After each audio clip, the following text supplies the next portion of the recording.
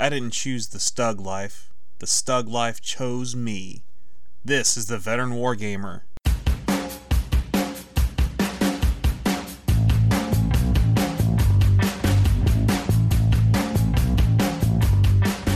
This is the Veteran Wargamer. I am your host, Jay Arnold. In this episode, episode 38, I speak with super guest Chris Arnold, a previous guest Joel Franklin, and brand new guest Eric Huck about the Two Fat Lardy's latest game, What a Tanker. That's right, 2 episodes in a row of What a Tanker goodness. Guys, welcome to the show. How are you doing tonight? Doing great. Oh, I'm doing great. Doing excellent. For those of you not in the know, Joel and Eric are both longtime gaming buddies of mine and regular attendees to my J3 gaming weekend. So, just to give you an idea of where they're coming from. But in the meantime, all new guests to the show get asked the same question, and that is, what makes you a veteran wargamer? So, Eric, what makes you a veteran wargamer? Well, I've been gaming with... well, first of all, I'm a longtime listener of your podcast, and I appreciate that there's an actual veteran element, so thank you for your service. And I myself am not a veteran, but have been gaming with veterans all of my life. Wargaming to me is somewhat nebulous because it's just war games, so I have a broad idea of what that is. My brother and I would take gravel from our parents' driveway and throw them at lines of army men, so I guess I count that as my first experience. No dice, but the results were pretty conclusive when the guys went down. And then during the winter, we would form out armies from our castle Legos and throw toothpicks at them like arrows. So, and then we'd move into melee, which was a negotiation of who won there. Later, I got into RPGs mostly, but I was into Axis and Allies and Shogun, played quite many hours of Axis and Allies. My first miniatures at Wargaming was BattleTech. We played mainly 3025, but we got into the new stuff too. And I was able to pick up a ton of models really inexpensively at my local game store. I dabbled a little bit with Warhammer 40k in the 90s, but I could never afford those miniatures, so we played little skirmish games with the Space Marines and the Gene Stealers with a mutual friend. And ultimately, that I turned that into an RPG because we didn't have enough to do the big battles, so I did a little bit of a RPG like dungeon crawl with those miniatures. Oh, nice. Yeah, and then during college, we went back to RPGs, mostly Dungeons and Dragons and Star Wars D6 because we could afford those. But I actually created another game, a RPG based off of XCOM, the computer game. I love that original game so much. We played a lot of that, where it was like we had little units of guys. I still run an RPG now, so I mean it's been over 20 years running the same game, same world. Nice. So one thing I really like about our hobby is that we have some long-time friendships. I mean, like I said, I'm playing with the same guys I played with when I was in 8th grade. And in college I was hanging out with a buddy, mutual friend, the guy I was playing 40k with, and Jay and I talked gaming, and when I returned to Illinois much later, he remembered that I was into it, and he invited me to his con, and I've been doing most of his gaming experiments since, and I really enjoy them. The Arnolds introduced me to Chain of Command, another Two Fat Lardy's game, and that's one of my favorite games of all time. And now we're gonna talk about What a Tanker, which is pretty solid. Yeah, it's we've had a lot of fun with it so far. We're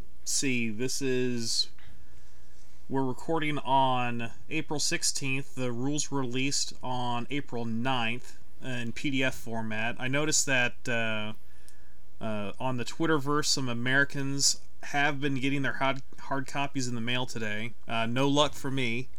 Maybe in the next day or two.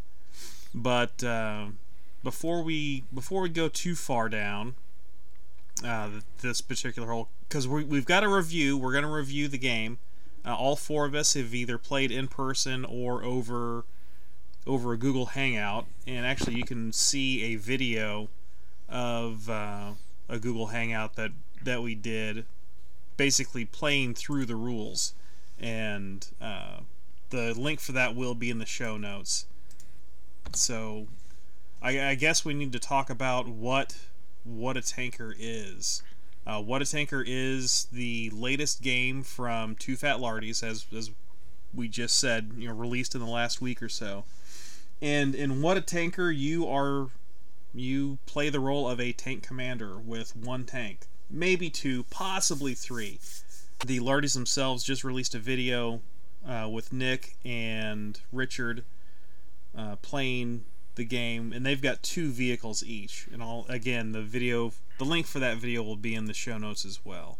I guess what we really need to say is that it is set in World War II, and we might be jumping around a little bit, but in our discussion of the game, but bear in mind that we're just really excited about this game and really like it a lot.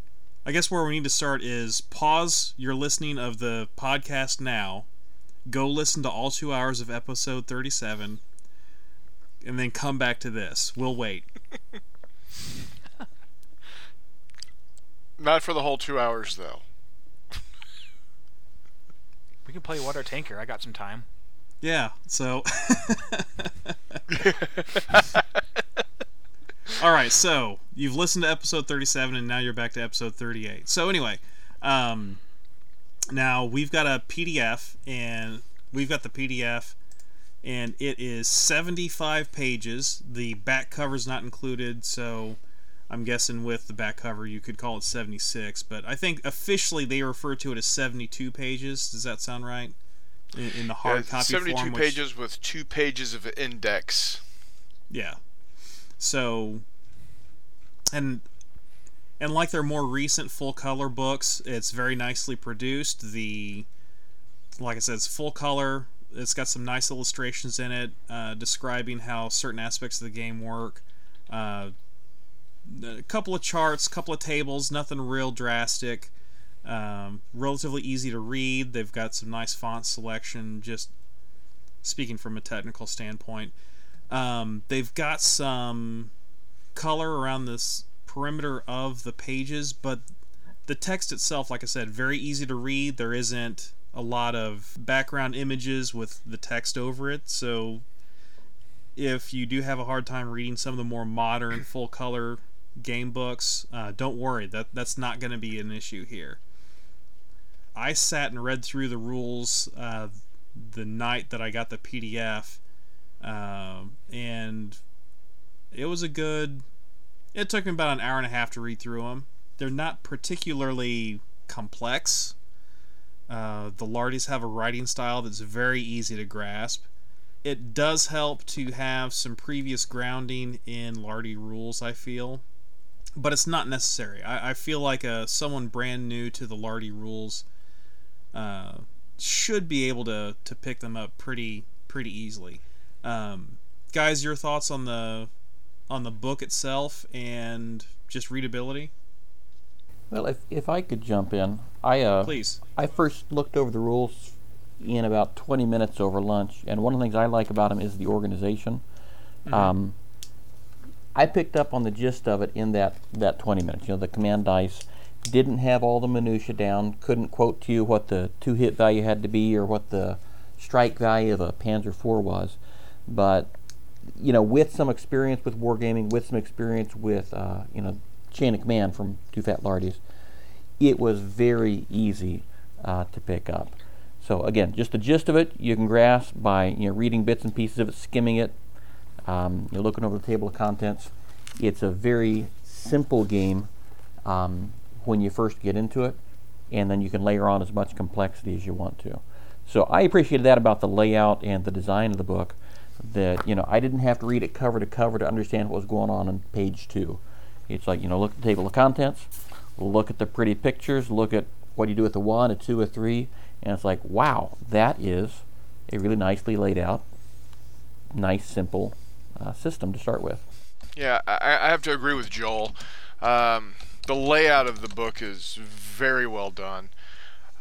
Just, as you said, the technical aspects of readability, the font choices are very well thought out, and even the examples at the end of each section.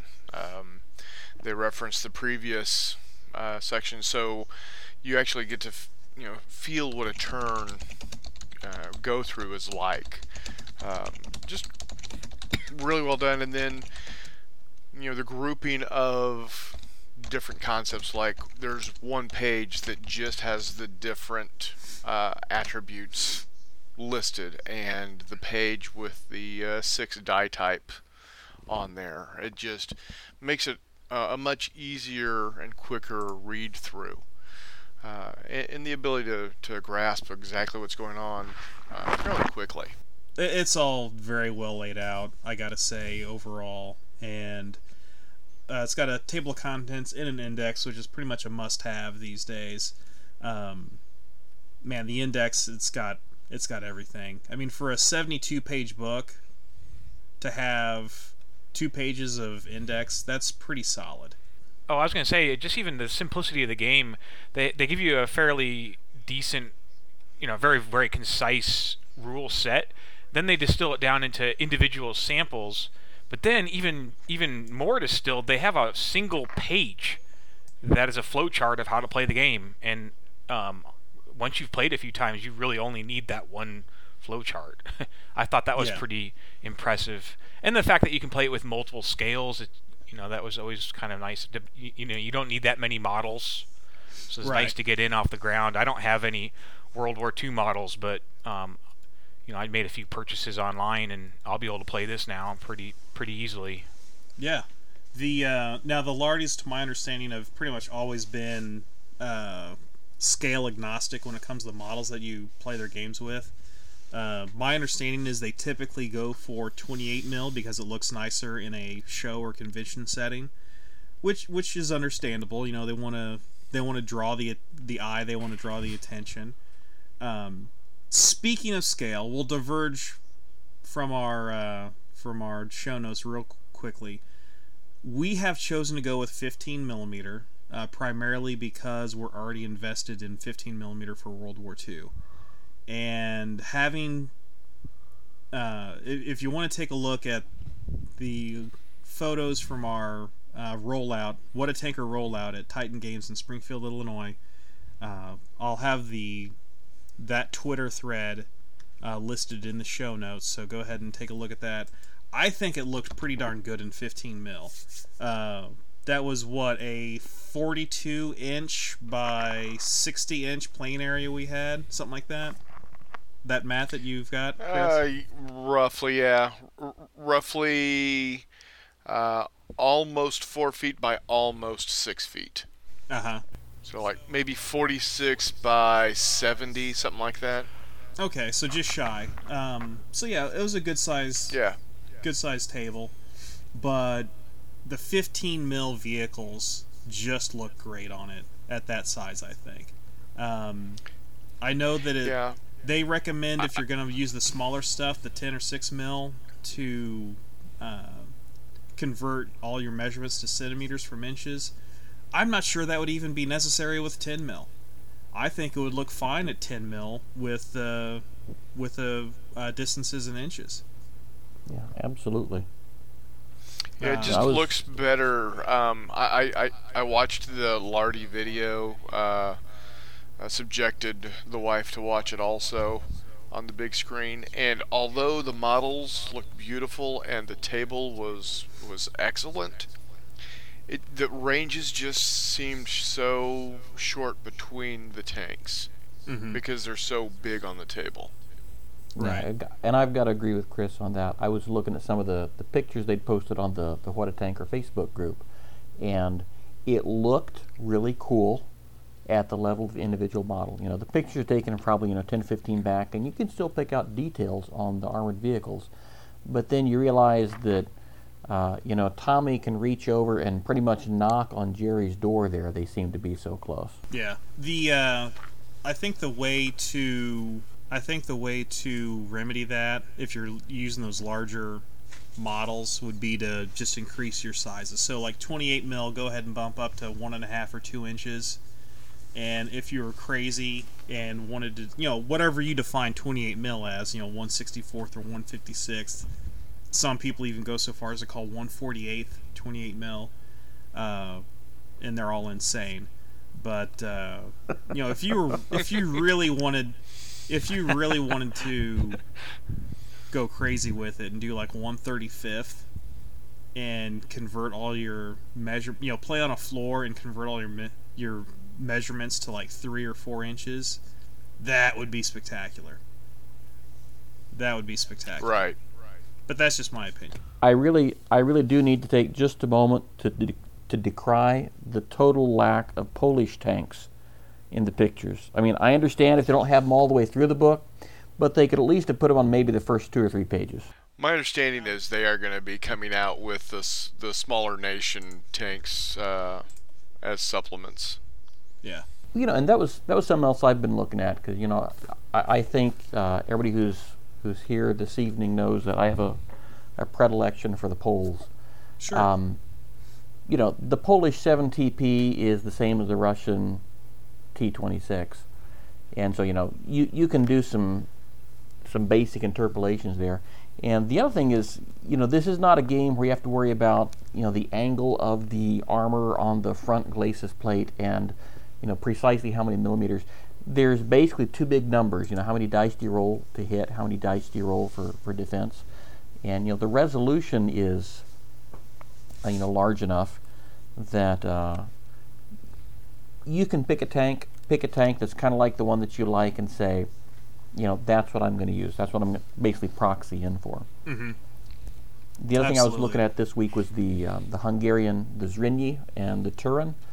And, I'm looking at armor values, I'm looking at the size of guns, and I realize, this is basically a Stug 4, and this one is basically a Panzer 3, and that's the stats I'm going to use. Yeah, I can't agree more. That's absolutely well within the purview of anybody that wants to play. And I think it's well within the spirit of Lardy Rules to do that yourself, absolutely. And, anybody that wanted to come up with their own career ladder also, and we'll talk about the career ladder here in a little bit, that's well within your purview. Touch. And I would be more than happy to play early war against, Joel, if you came up with a career ladder for Poles in 1939. It's going to be a really short one, Jay. Well, you could do ladder. Well, I mean, your other alternative is, all right, are you gonna have British and American sponsored polls, or are you gonna have Soviet sponsored polls in 44 and 45? Now that's an interesting idea. I hadn't even thought about that. Yeah.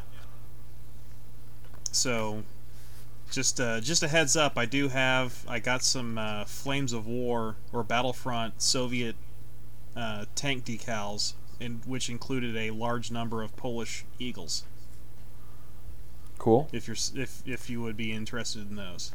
I just might be. So, anyway, we're getting off track. Get it? Off track. Tank game.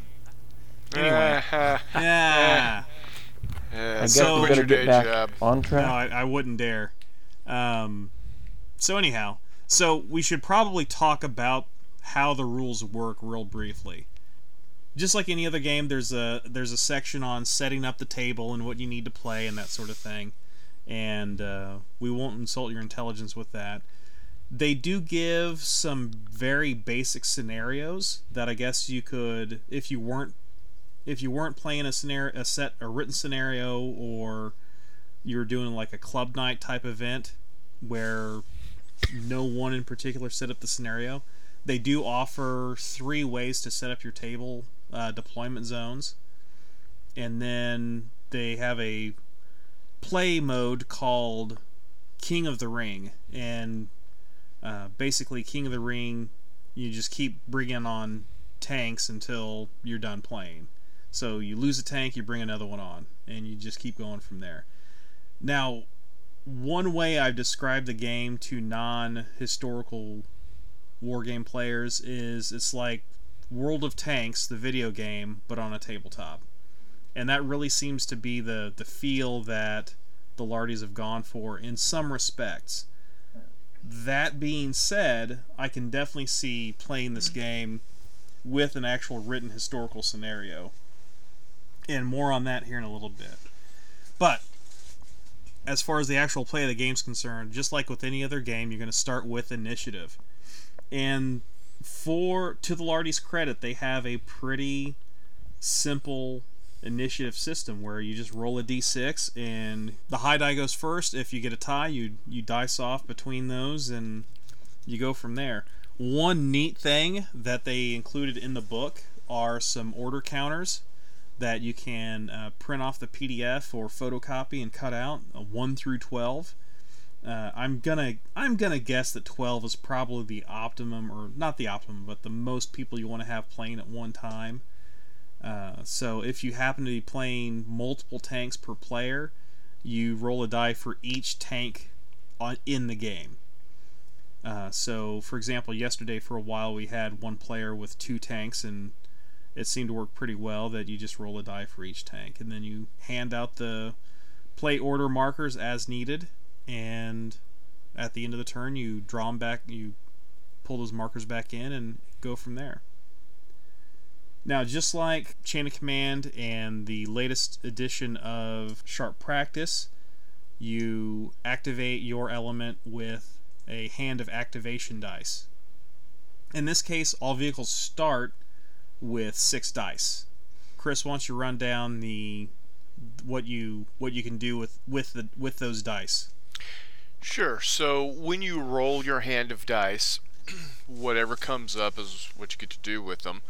If you roll a 1, that's called a drive die, or they call it a drive dice, and that allows you to move. Then the second die, or the 2 die, gives you the acquire ability. The 3 die gives you aim. 4 gives you the ability to pull the trigger and shoot. 5 gives you the ability to reload your gun. And 6 is what they call a wild dice. And that is allowed to be changed into any other die facing. So you roll a 6 and you can make it a 1, 2, 3, 4, or 5. It also does some other things in the context of the game, but we'll probably get into that when we get into the weeds. Right. Okay. Yeah, the wild die, real briefly, the wild die not only allows you to change that to any die you want, you can also hold it back to add 1 to your initiative roll for the next activation, or for the next turn, excuse me, and also allows you to remove temporary damage, but more on damage here in a minute. So, as we're moving down the list, I guess the next thing we need to talk about is movement. So movement's pretty simple, and what I really like about the way they've written the movement rules is that you don't have to get out a protractor and spend a lot of time really worrying about the movement. And I suppose a lot of that has to do with, they don't write rules for tournament play. They just don't. I guess you could play this for tournament play, and actually we're talking about somewhat of a tournament format to take to conventions. But Eric, you want to cover movement for us?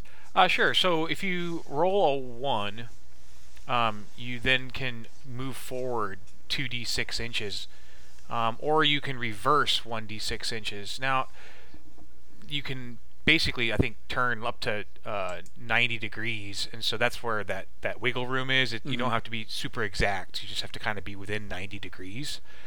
I really like that. It's so much easier than trying to get a protractor out. They have a number of really good examples in the book on how to do movement, so that was helpful.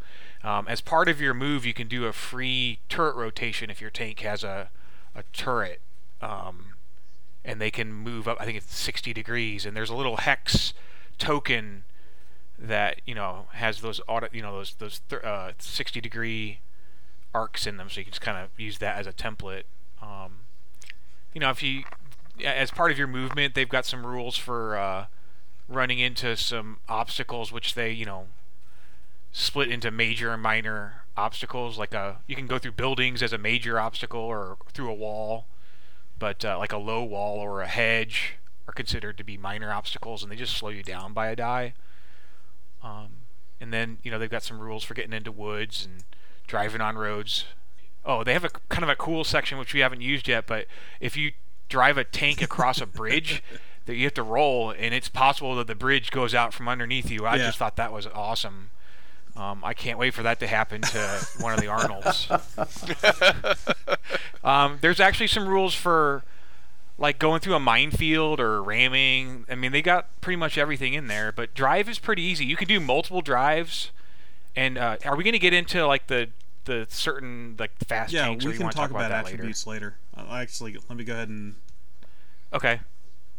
Yeah, I think that covers drive, and they've got a really great graphic in the book. Yeah. On how to do drive. Yeah, it should be noted that every single die has an explanation for how it's used in a game, and they give an example as if you're watching a game being played.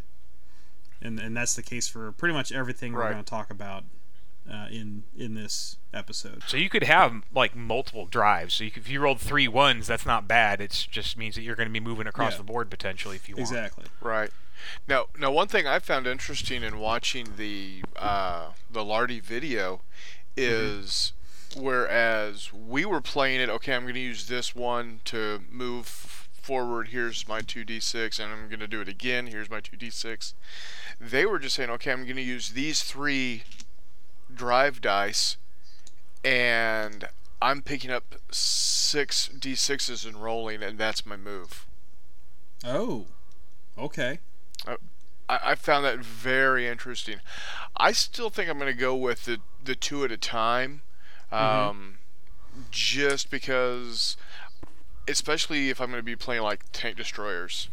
I want to have a little more granularity of my movement of saying, okay, I am going to go ahead and roll these 2 to see where it gets me.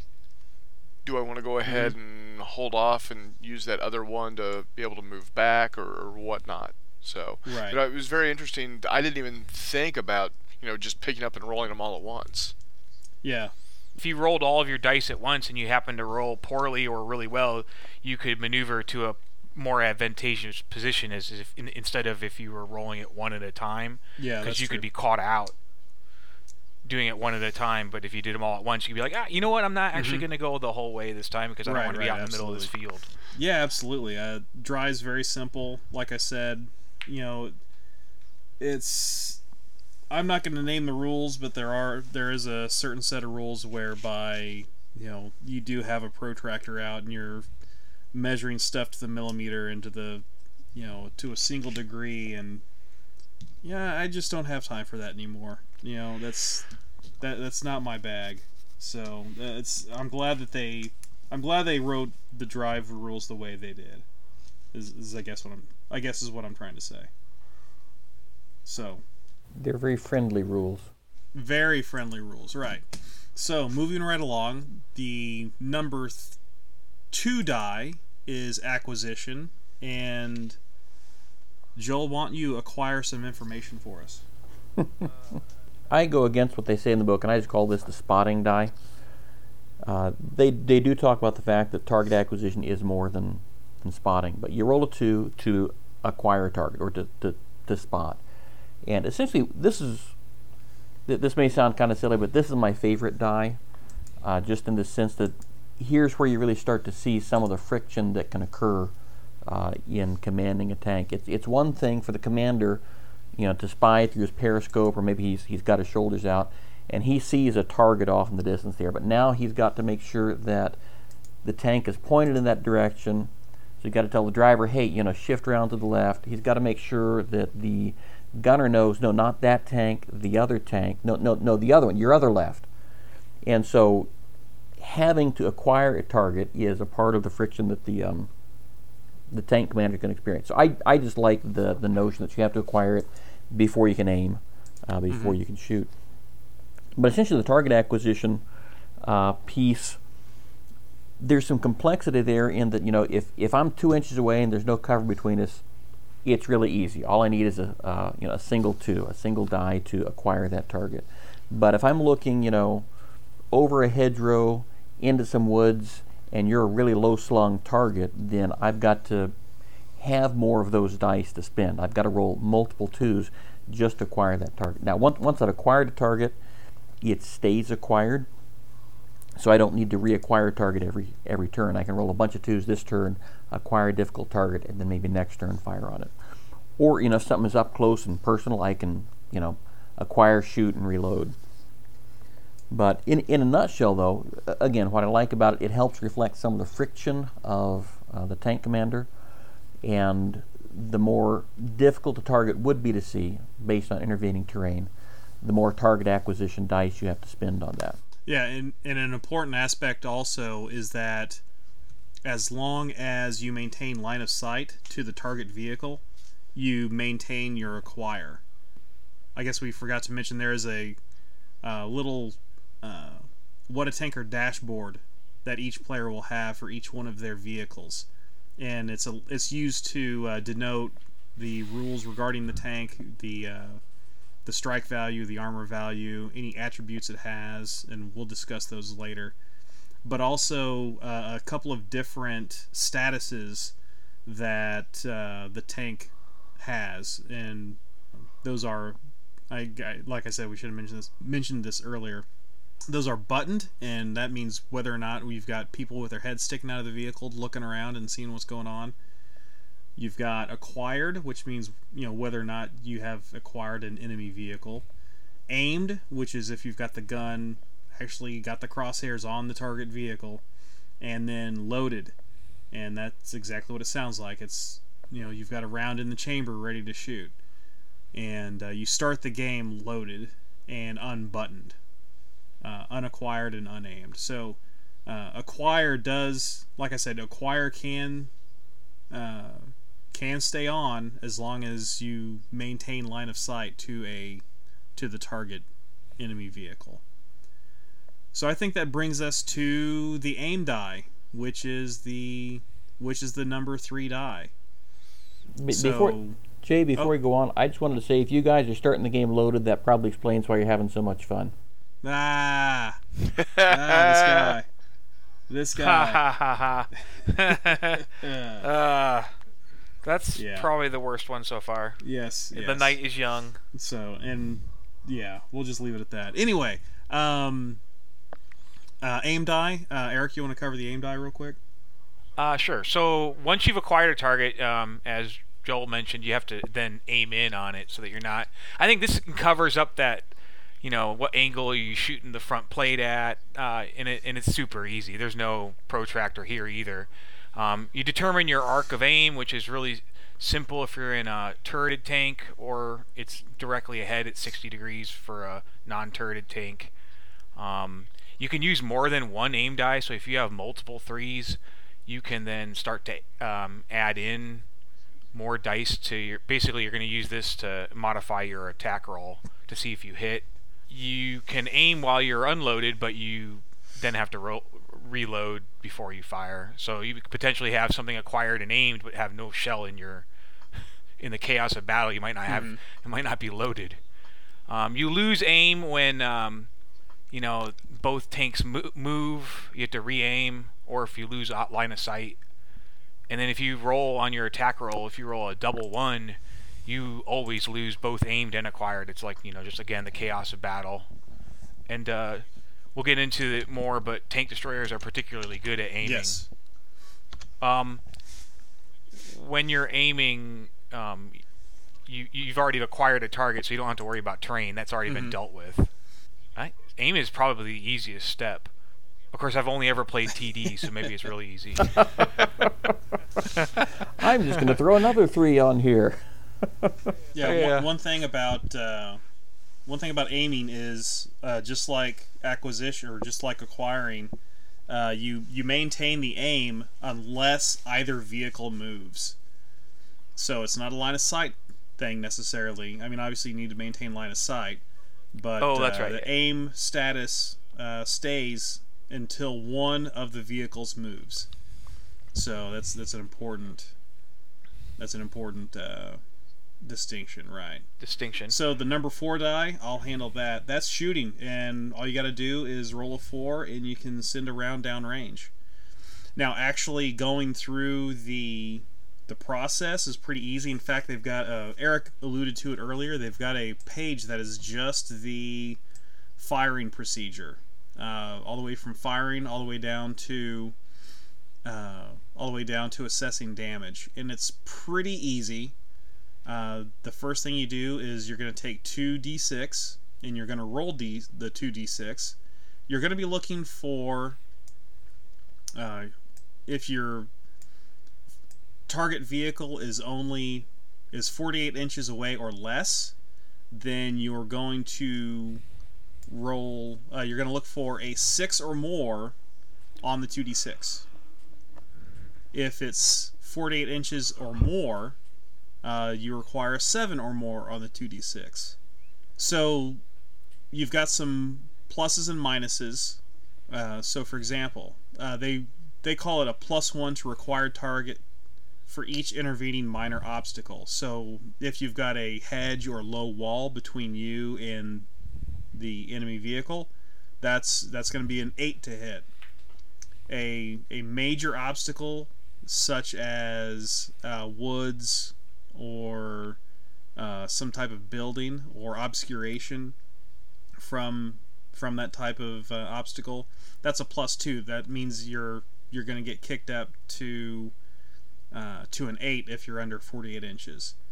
Again, we're going to talk about the attributes here later, but there is an attribute called small, which is going to be another +1 to hit. Certain tanks are small. For example, the Hetzer is considered small. Now, if you're using multiple aim dice, it's -1 for your required target number for each additional aim past the first aim. So now that we mentioned that tank destroyers have the aim or have the ability to change any one of their dice to an aim die, so yeah, that's a +1 to hit or a -1 to the required target number for each aim that you're using. Now you can also change a wild die to an aim, basically, so that's another -1. And then there are some other aspects, like you can take damage to your tank, which could cause a minus to hit or a plus to hit. And then there are bonus cards also, which might give you a bonus to hit. And more on the bonus cards here in a little bit. So you find out what your target number is. You either roll more than or less than, and if you are equal to, and if you roll equal to or more than your required target, then you hit. So if you hit, that's when the fun starts. Every tank has a strike value and an armor value. You're going to roll a number of dice plus any modifiers, and we can discuss the modifiers later, to your strike. And you roll that many dice, and where you hit the tank determines what your target number is. So if you're shooting at the front, you're looking for 5s to hit and 6s to cause a critical hit on the front. On the side armor, 4s hit, but 5s and 6s are critical hits. And then on the rear, 3s hit, but 4, 5s, and 6s are critical hits. And then critical hits matter because it determines the type of damage that the target takes. And we'll discuss that here in a little bit.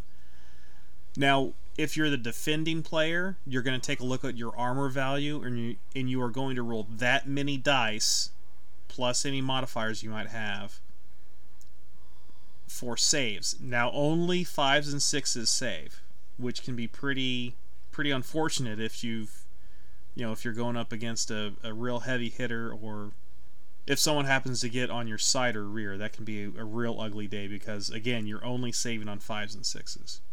So, the attacking player rolls a strike, looking for whatever he needs to penetrate, and the defender rolls his armor, looking for 5s and 6s. Now, if the number of saves exceeds the number of hits, it bounces off, there's no effect. If the number of saves equals the number of hits, it's called a superficial hit, and the firing player rolls a d6. On a 1 to 5, the target tank reverses directly backwards that many inches, which, of course, breaks the aim that the firing tank had. On a score of 6, the target vehicle loses a command die to temporary damage. Now, temporary damage is interesting because basically it represents, the shell hit hard enough to rattle the confidence or the focus of the tank crew, so they're not quite as effective as they could be. Basically, it's like a morale effect, for lack of a better term, and you're losing effectiveness of your crew. And I like that there's not a separate role for morale effects in the game, and it's just built right into combat resolution, which I think is handy. Now, if you exceed the number of hits to saves, like if you've got more hits than saves by 1 or 2, that's a damaging hit. And temporary damage is defined as the preponderance of your hits are just hits, not critical hits. And what that means is you'll lose command dice equal to the number of excess hits. So you can lose 1 or 2 command dice to temporary damage, but those can be recovered by rolling a 6, then applying that 6 to recover the temporary damage die. Not a big deal. Permanent loss of a command die is it's exactly that. That vehicle loses that command die for the rest of the game. They've got a damage ladder built into the system, and that basically means various effects based on whether you hit in the hull or in the turret. And those effects accumulate over time, and it won't be long once you start taking permanent damage. It doesn't take long before the vehicle's knocked out. Now, if you happen to have 3 or more hits more than you have saves, then the target's destroyed.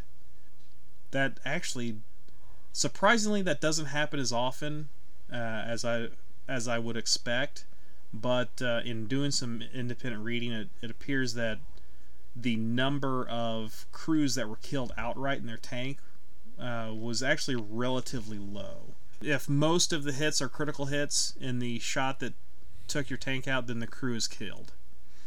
And then otherwise, the crew is considered to have escaped. And then the firer receives a kill ring. Now, the crew escaping is important to the career ladder, and we'll discuss that here in a little bit. Yeah, my favorite part of this section is when you save your armor, and you can make that ping sound, or clang. Yeah, sound effects always make a game better. So, anybody that's been playing What a Tanker in the last week and have not made little engine sounds when moving their vehicle at least once, anyone who says that they haven't done that is lying. And Jay, I was going to chime in. You're talking about the crews bailing out, and I was reading a description, and this apparently was not something that was uncommon. This is a British perspective, but a tank would be hit, the tank would be on fire, the ammo would be cooking off, and men are clambering out of the tank. And I look at that scenario just as the clerk typist that I was. It's like, I would think the tank gets hit, everybody dies, but no, it's on fire, stuff's exploding, and guys are climbing out. I can't imagine having to do that. That's firing combat in a nutshell. Something I have to mention, because it did happen in our game yesterday. Actually, both these things happened.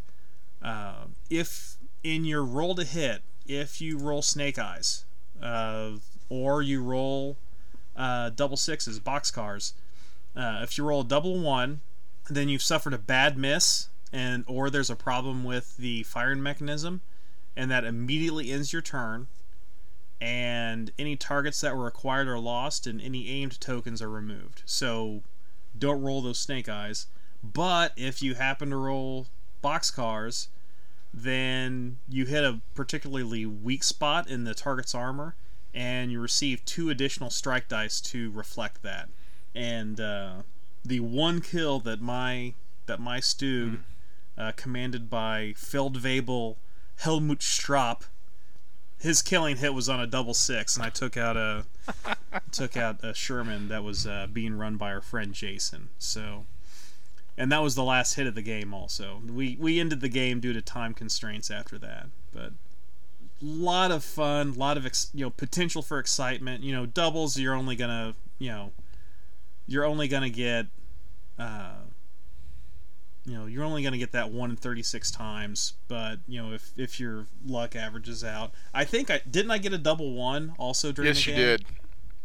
Yeah, so you take the good, you take the bad. So I remember when I played, I had some particularly bad rolls, and I wasn't able to do anything.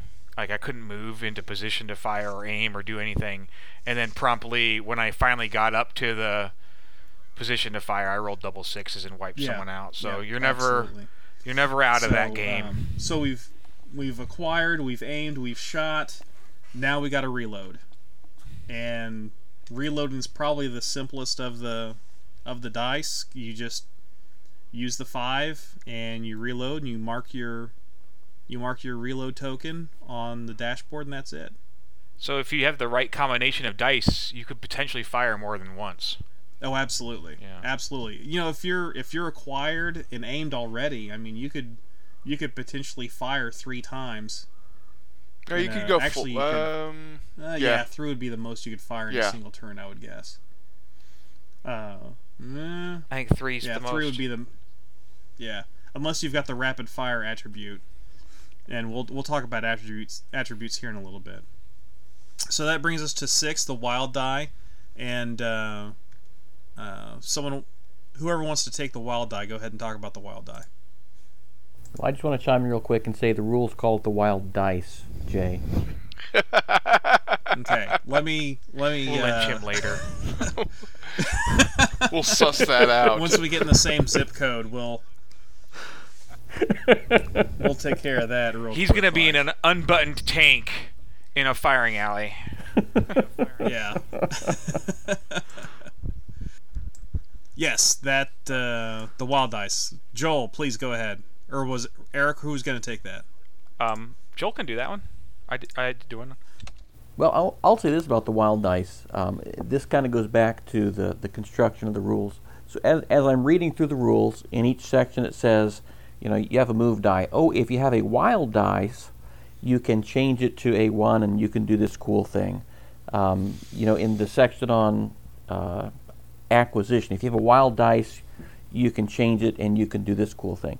And I fully expected I was going to have to flip back through the rule book to say, okay, what do I do for this, what do I do for that?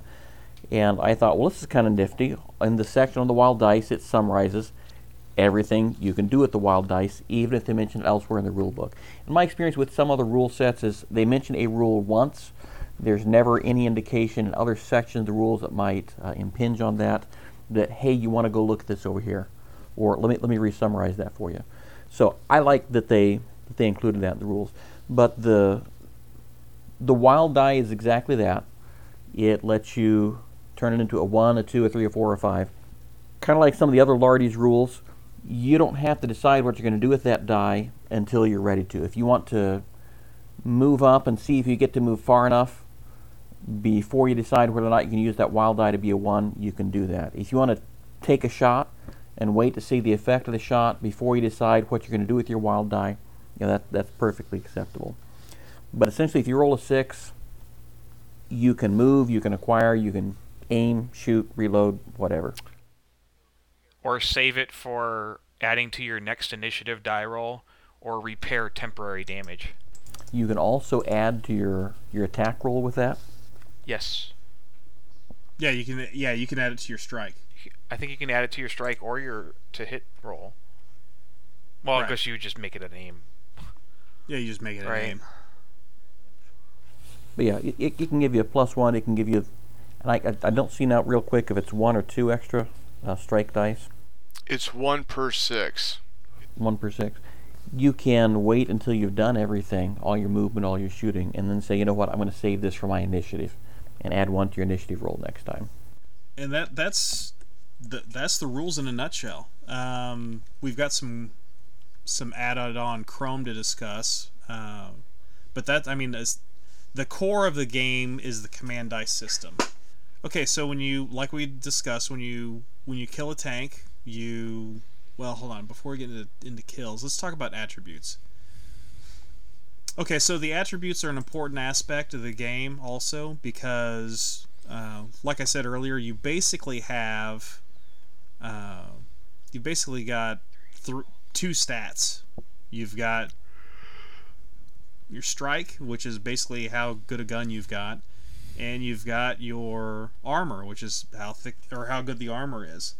Now you've got a number of special abilities, for lack of a better term, that they call attributes, and you just write those on your dashboard for the particular vehicle that you're using. I think the most, just off the top of my head, I think the most attributes that any one vehicle has is 4. It's the Italian tank destroyer. I forget the nomenclature on it right at the moment. It's the Simavente 4732. Small, low profile, fast TD. Yeah, TD stands for tank destroyer. So we alluded to it previously, but tank destroyer allows you to change any one of your command dice to aim. Low profile basically requires your enemy to use an additional target acquisition die to acquire you, which is handy. Tanks that are fast may always convert 1 command die to drive per turn. Tanks slow means that your tank can never use more than 2 drive dice to move forwards. They can use additional drive dice to turn or rotate their turret or to negotiate obstacles, however. Small tanks are harder to hit. That's a +1 to the score needed to hit. So if you've got a 6 and you're firing at a small tank in the open, now you've got a 7 to hit. Rapid fire is really interesting. I'd like to play around with a rapid fire tank at some point. With rapid fire, you can fire multiple times in one activation without needing to reload in that activation. You either reload at the start or end of an activation to utilize rapid fire. Slow turret basically means that you've got a slow or a manual mechanism for turret rotation, and they cannot rotate their turret more than a maximum of 60 degrees in any turn. Heavy armor, that's going to be your later war beasts for the most part. When they are shot at the side or on the flank, it's considered as being shot from the front. So front, it's a 5 to 6 to penetrate. On the flank, it's a 5 to 6 to penetrate. And then when firing at tanks from the rear, the shot is calculated as though it is against the side armor. So even from the rear, it's only a 4, 5, or 6 to penetrate. And then finally, you've got Iron Fist. And what Iron Fist allows you to do is you get, if you achieve multiple hits, the first hit is always permanent. And the second hit, if there is one, might be permanent damage as well, depending on how the criticals were rolled. So that really gives you a nice menu to work from to really take a look at how the tanks worked in real life, and you can develop tanks relatively easily if they don't have a list provided yet, which I find pretty interesting. Now the next up, I guess we need to discuss are since we mentioned the career ladder multiple times, how do you progress on the career ladder? Kills. As the crew gets kills, you then get up to 5, you become an ace. Once you become an ace, you have the option of moving up into the next level of tanks. And in the career ladder, there are tanks leveled 1 through 7, and then, based off of what year they were ostensibly, introduced. So for the Americans, they actually don't start until 1943, which is their introduction into, or actually 1942, with the M3 Grant and the M3 M5 Stewart, going all the way up to 1940 with the level 3 tank, all the way up to 1945 with the 75 millimeter or the 105 millimeter Sherman, or the M18 and the M24 tank destroyers and fast tank. Once you've made your ace in that particular tank, you can choose to move up to become a level 4 tank, which then you have to start all over again.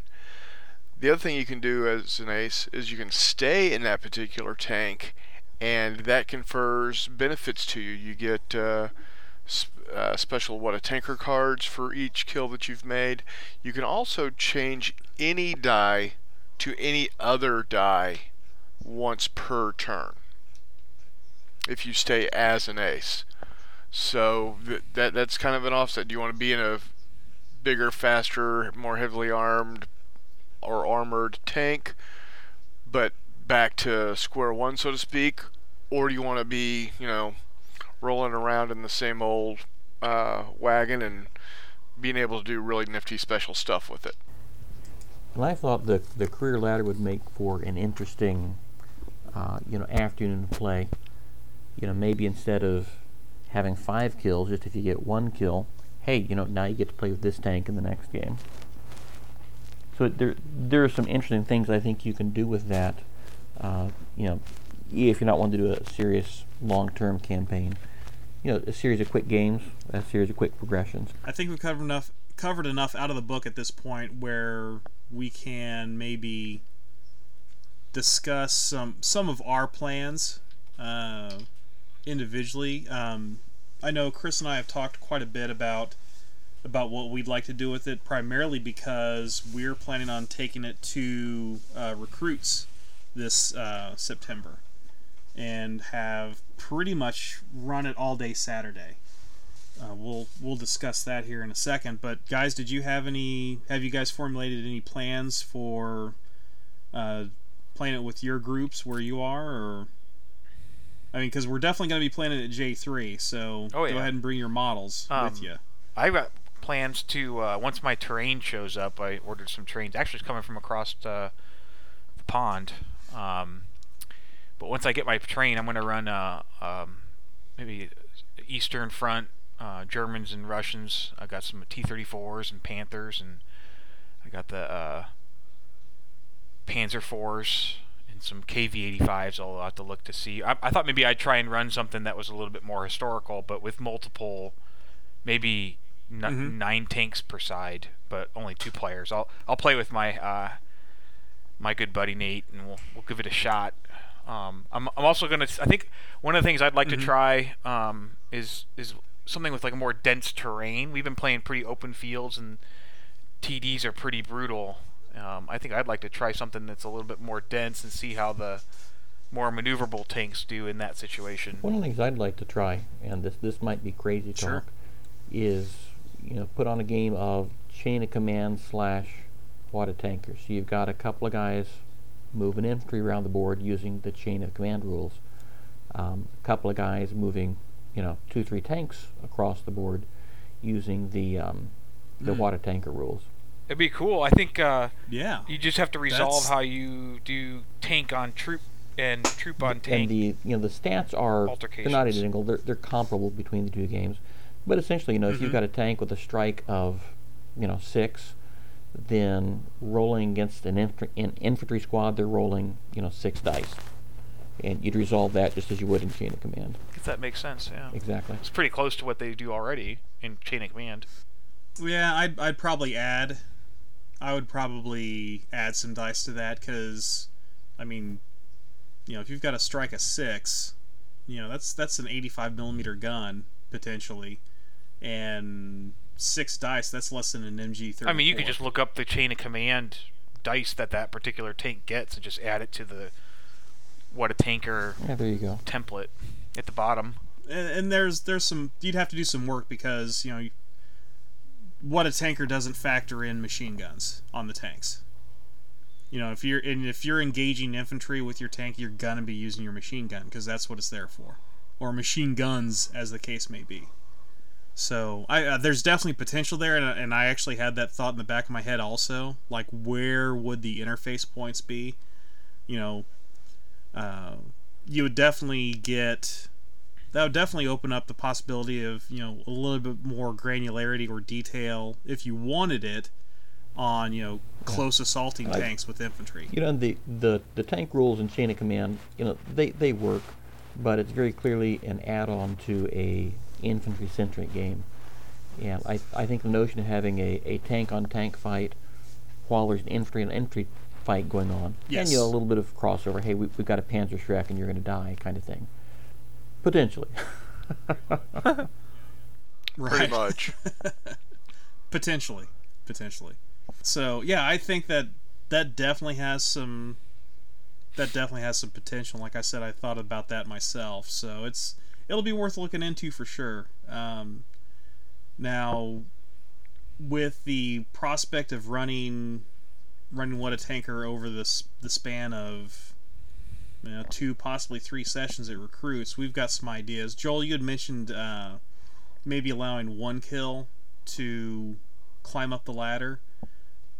What we're kind of kicking around the idea, an idea that we're kicking around is to allow people to keep their kills if they get knocked out, but you've got a -1 to your kill ring tally when you get knocked out. So, you get it. You're rolling into the game with a Panzer III, and you get 2 kills, and then you get knocked out yourself. Well, that's 1 net kill for when you come on again with your next Panzer III, just by example. And then when you do finally get 5 kills through a combination of luck and skill, then you can jump up to the next level if you're so inclined. Well, if you need someone to playtest that, just let me know. Oh, absolutely. What were some of the other... Oh, yeah. We were also talking about having a... Because we're going to try to figure out a way to do prizes for people who participate. And we're wanting to do not just total kills, but also the number of points that you take out.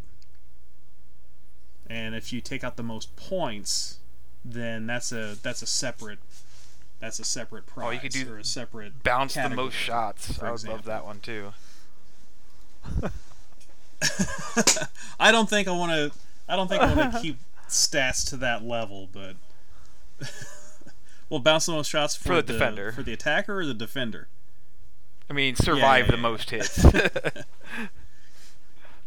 Yeah, that'd be. I don't know. It'd be cool. I don't know if I want to. I don't know. You get like. I'm sure I'll forget something. I don't know, something like armor related. A stick of deodorant because you've been sweating it. So, well, I guess we need some final thoughts on the game, guys. I'll go first. I think it's simple to learn, hard to master. I think, and it's going to be every time you roll, it's going to be a different calculus. I think there's some really nice aspects that with the career track that I'd like to get into, but we haven't yet.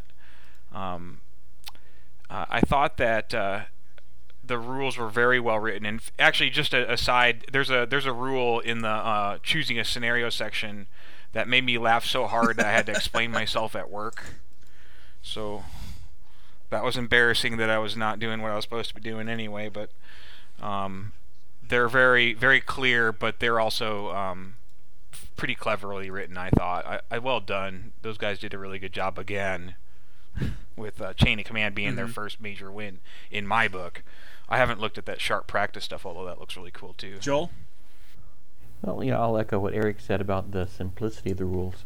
There is some depth there. I like the fact that there is some, there's not a total abandonment of historical principles you see with some games. You can see some of that friction of the tank commander in the game, but it is simple enough. I'm planning on introducing this game to some people that maybe wouldn't otherwise want to play a quote-unquote war game because those are so complicated. Here it's like roll some dice. Hey, Yahtzee, you've got a great round this time. I was actually describing it to somebody. It's kind of like playing Yahtzee with tanks. The better the assortment of dice you have, the better you're going to do that turn. And I'll just say, Eric mentioned his favorite rule. I think my favorite picture in the rule book is on page 35, where they're attempting to illustrate the difference in cover with a stug and a building, but it looks, because of the sequence, it looks like the stug is slowly retreating and hiding out of sight. Yeah, it does. It's like I'll be right back here now. I should read the rule that made me laugh. I'll go find it. Yeah, well, it's doing what tanks destroyers are supposed to do. It's just back up slowly and trying to avoid notice. Backing up. Oh yeah, here we go. So the rule that made me laugh was selecting the scenario. Before the game begins, roll a d6 to select the scenario and consult the table below. On a roll of 6, the fattest player may choose the scenario. I remember that first game we played, Eric. I had no idea what you're talking about. You said, "I weigh this many pounds." Yeah. Like, what? Yeah. So, final thoughts, Chris? I thoroughly enjoy the game. I was listening to some of your previous podcasts, and you had commented that Chain of Command is by far your most favorite World War II game. Mm-hmm. I would hazard to say that this might have supplanted Chain of Command. At least for me, definitely. Possibly for you as well, as much as we've talked about it recently. Mm-hmm. Yeah, it's... Chris, to that I can only say heresy. I do like Chain of Command a lot. Oh, I do. Don't get me wrong. It's a great I'm game. gonna have to say no. But I do love this game. Don't get me wrong, but this is Chain of Command set a new bar for me. But no, everything about this game is just a great fun. The buy-in is such a low point that just about anybody can get into it. Mm-hmm. I mean, seriously, you can, even with buying the book, in a lot of cases, if you buy right, less than $50 and you've got a handful of tanks and the rules, and you're ready to go. Yeah, absolutely. Yeah, and like in our case, we haven't bought anything yet. You and I. That's gonna change here shortly, but Mm-hmm. but yeah, I mean it's very much, and Rich and Nick mentioned that it's pretty much they've designed it to be the type of game that if you've already got stuff, it's not much to get into it, because it's just a matter of you buy the rules and you don't have to buy their tokens in the universal tanker tool, and you just throw what you already have on, and maybe you've got a chain of command game set up for later in the day, but everyone hasn't shown up yet, so you go ahead and bring What a Tanker out and you play it for 30, 45 minutes, maybe an hour at most, and get some fun in that way. That's a great point. This would definitely be a great filler game. I mean, it could run as fast as 15 minutes. If the dice less go, even. if the dice really go your way, or maybe not your way, as the case may be, it could very easily go like that. Yeah, absolutely. And it hits the right buttons for me. It's simple, but it's not simplistic. There's another game that's very deep and has simple rules called chess. You might have heard of it. I'm personally waiting for the second edition of chess to come out, but those guys haven't produced anything new in a long time. But that game's not supported anymore. There is a new chess coming out. It's got 2 new pieces. Yeah. Anyway, maybe that's another podcast. But maybe not. No, it's very. The rules themselves are simple, but they're not simplistic. The way that the rules interface is so far in the games we've played have given a plausible result. Just like many of the other Lardy rules, you get a plausible result in that if you use tactics of the period appropriately, then things should pretty much go the way you want them to.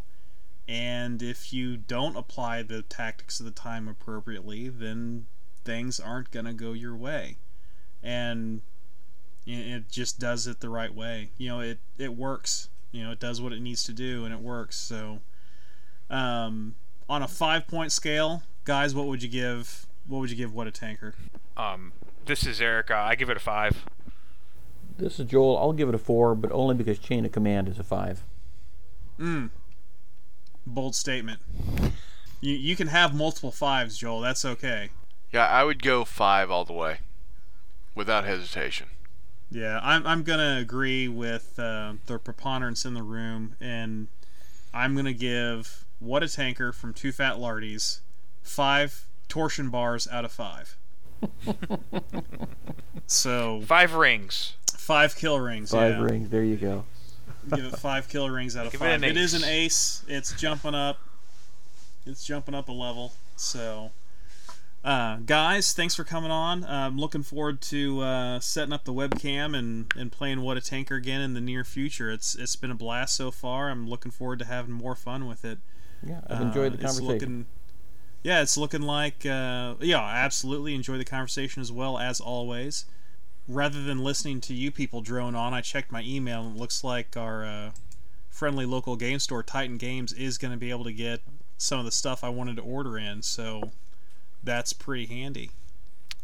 That works well for me, too. Up first on my list is going to be the late model Panzer IIIs from Plastic Soldier Company, and I'm looking at the photos on their website, looking at how I can outfit these vehicles, and with just a few magnets, maybe change some stuff around and have multiple tanks for going up and down the career ladder. So anyhow, guys, thanks again for coming on.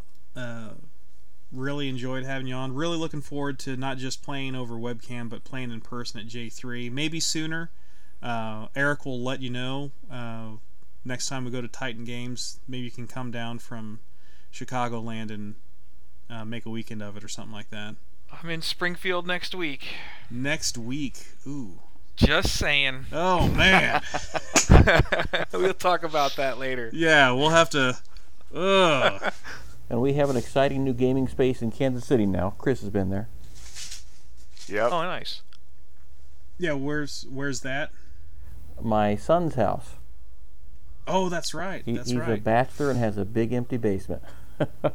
Hey, even better. And I hear he has some very nice terrain for the village of Normandy. Yes, he's got the entire village of Normandy.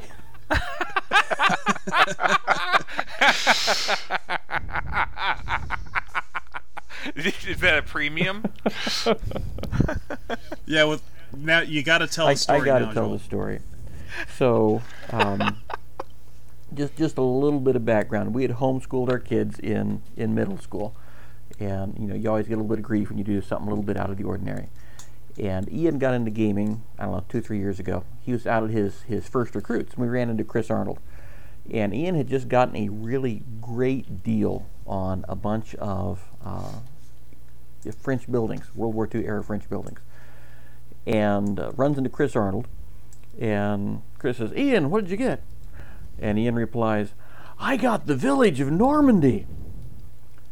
And Chris just turns and looks at me and shakes his head, and I felt so ashamed. Do what you can. So, poor hey, he's a gamer. Poor guy. Just Every give him time some we slack. see him now, that's what we tease him about. Oh man, if I ever meet your son, I'm gonna call him Village of Normandy. Hey Vaughn. Yeah. So, all right. Well, guys, again, thanks so much. Really enjoy it. The discussion, this game in particular. So, all we've got to do now is wrap everything up. So, with that in mind, as always, if the wargaming you're having isn't any fun, you make it fun. That is all. The Veteran Wargamer, copyright J. Arnold, 2018. Be sure to leave a positive review on iTunes. If you'd like to join the discussion, head to the blog at theveteranwargamer.blogspot.com. Music courtesy of bensound.com.